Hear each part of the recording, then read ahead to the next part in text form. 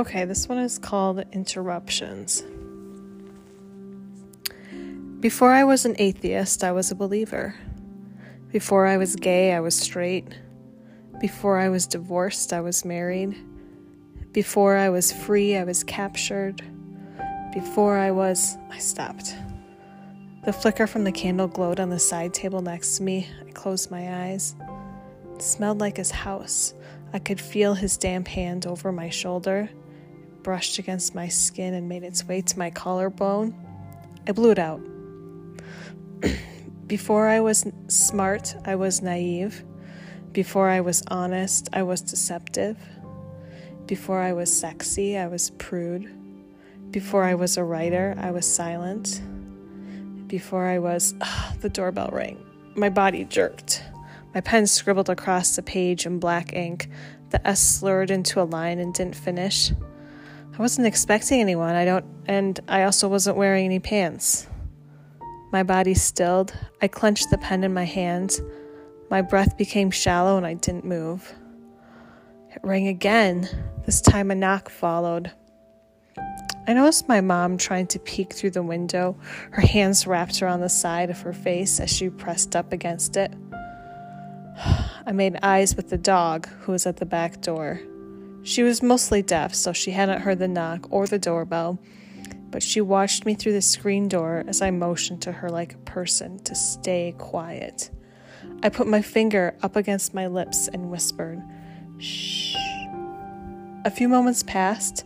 I heard the car door shut and the engine of her car turn on. The sound faded until I knew she was gone. I put my pen to the paper again. Before I was educated, I was ignorant. Before I was a leader, I followed. Before I was happy, I was devastated. Before I was full, I was starving. Before I was, Jesus fucking Christ, I jumped. My phone was buzzing and my mom's picture popped up. Bzz, bzz, bzz. It kept going off like my morning alarm. It took a minute to pick up the phone and silence aside. I watched my mom's face on the screen of my phone and didn't press call or end call. I watched the phone ring over and over and over. She called 3 times. I watched in fear, holding my breath, one eye on the dog who was still outside, no pants on, mismatched socks, and a drop of ice cream creeping down my chin. The call stopped. I picked up my pen again. Before I was balanced, I was uneasy. Before I was safe, I was raped. Before I was known, I was invisible. Before I was the prize, I was trash.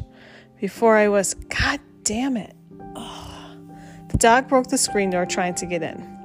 I set down my journal again, wiped off the strawberry ice cream from my chin. Come on, Lucy, come inside. She couldn't hear me. I pulled her gently by the collar, guided her inside. I invested the screen door. I could not fix this. I did not want to fix this. No part of me wanted to try. I didn't want to put on pants, but I saw the neighbors were out. Okay, I'll be more specific. I didn't want to put on pants that buttoned and zipped. I walked to my room and found a pair of shorts, no buttons, no zipper, no shape. I slid them on and went back to the screen door. I pulled it off the roller, walked across the grass to my shed barefoot. I stepped on Lucy's toy and swore under my breath as the neighbor boys glanced my way. I nodded at them. Hey guys, I smiled. They ignored me. I shoved the screen door into the shed next to the lawnmower, ladders, bird feeder, pots, dirts, bikes, rakes, shovels. The door didn't shut all the way behind me. I tried slamming it a few times. By the 3rd time it finally stuck and I backed away until it was felt safe enough to turn around. I made it back inside, nestled into my chair. I grabbed my black pen again and opened my journal.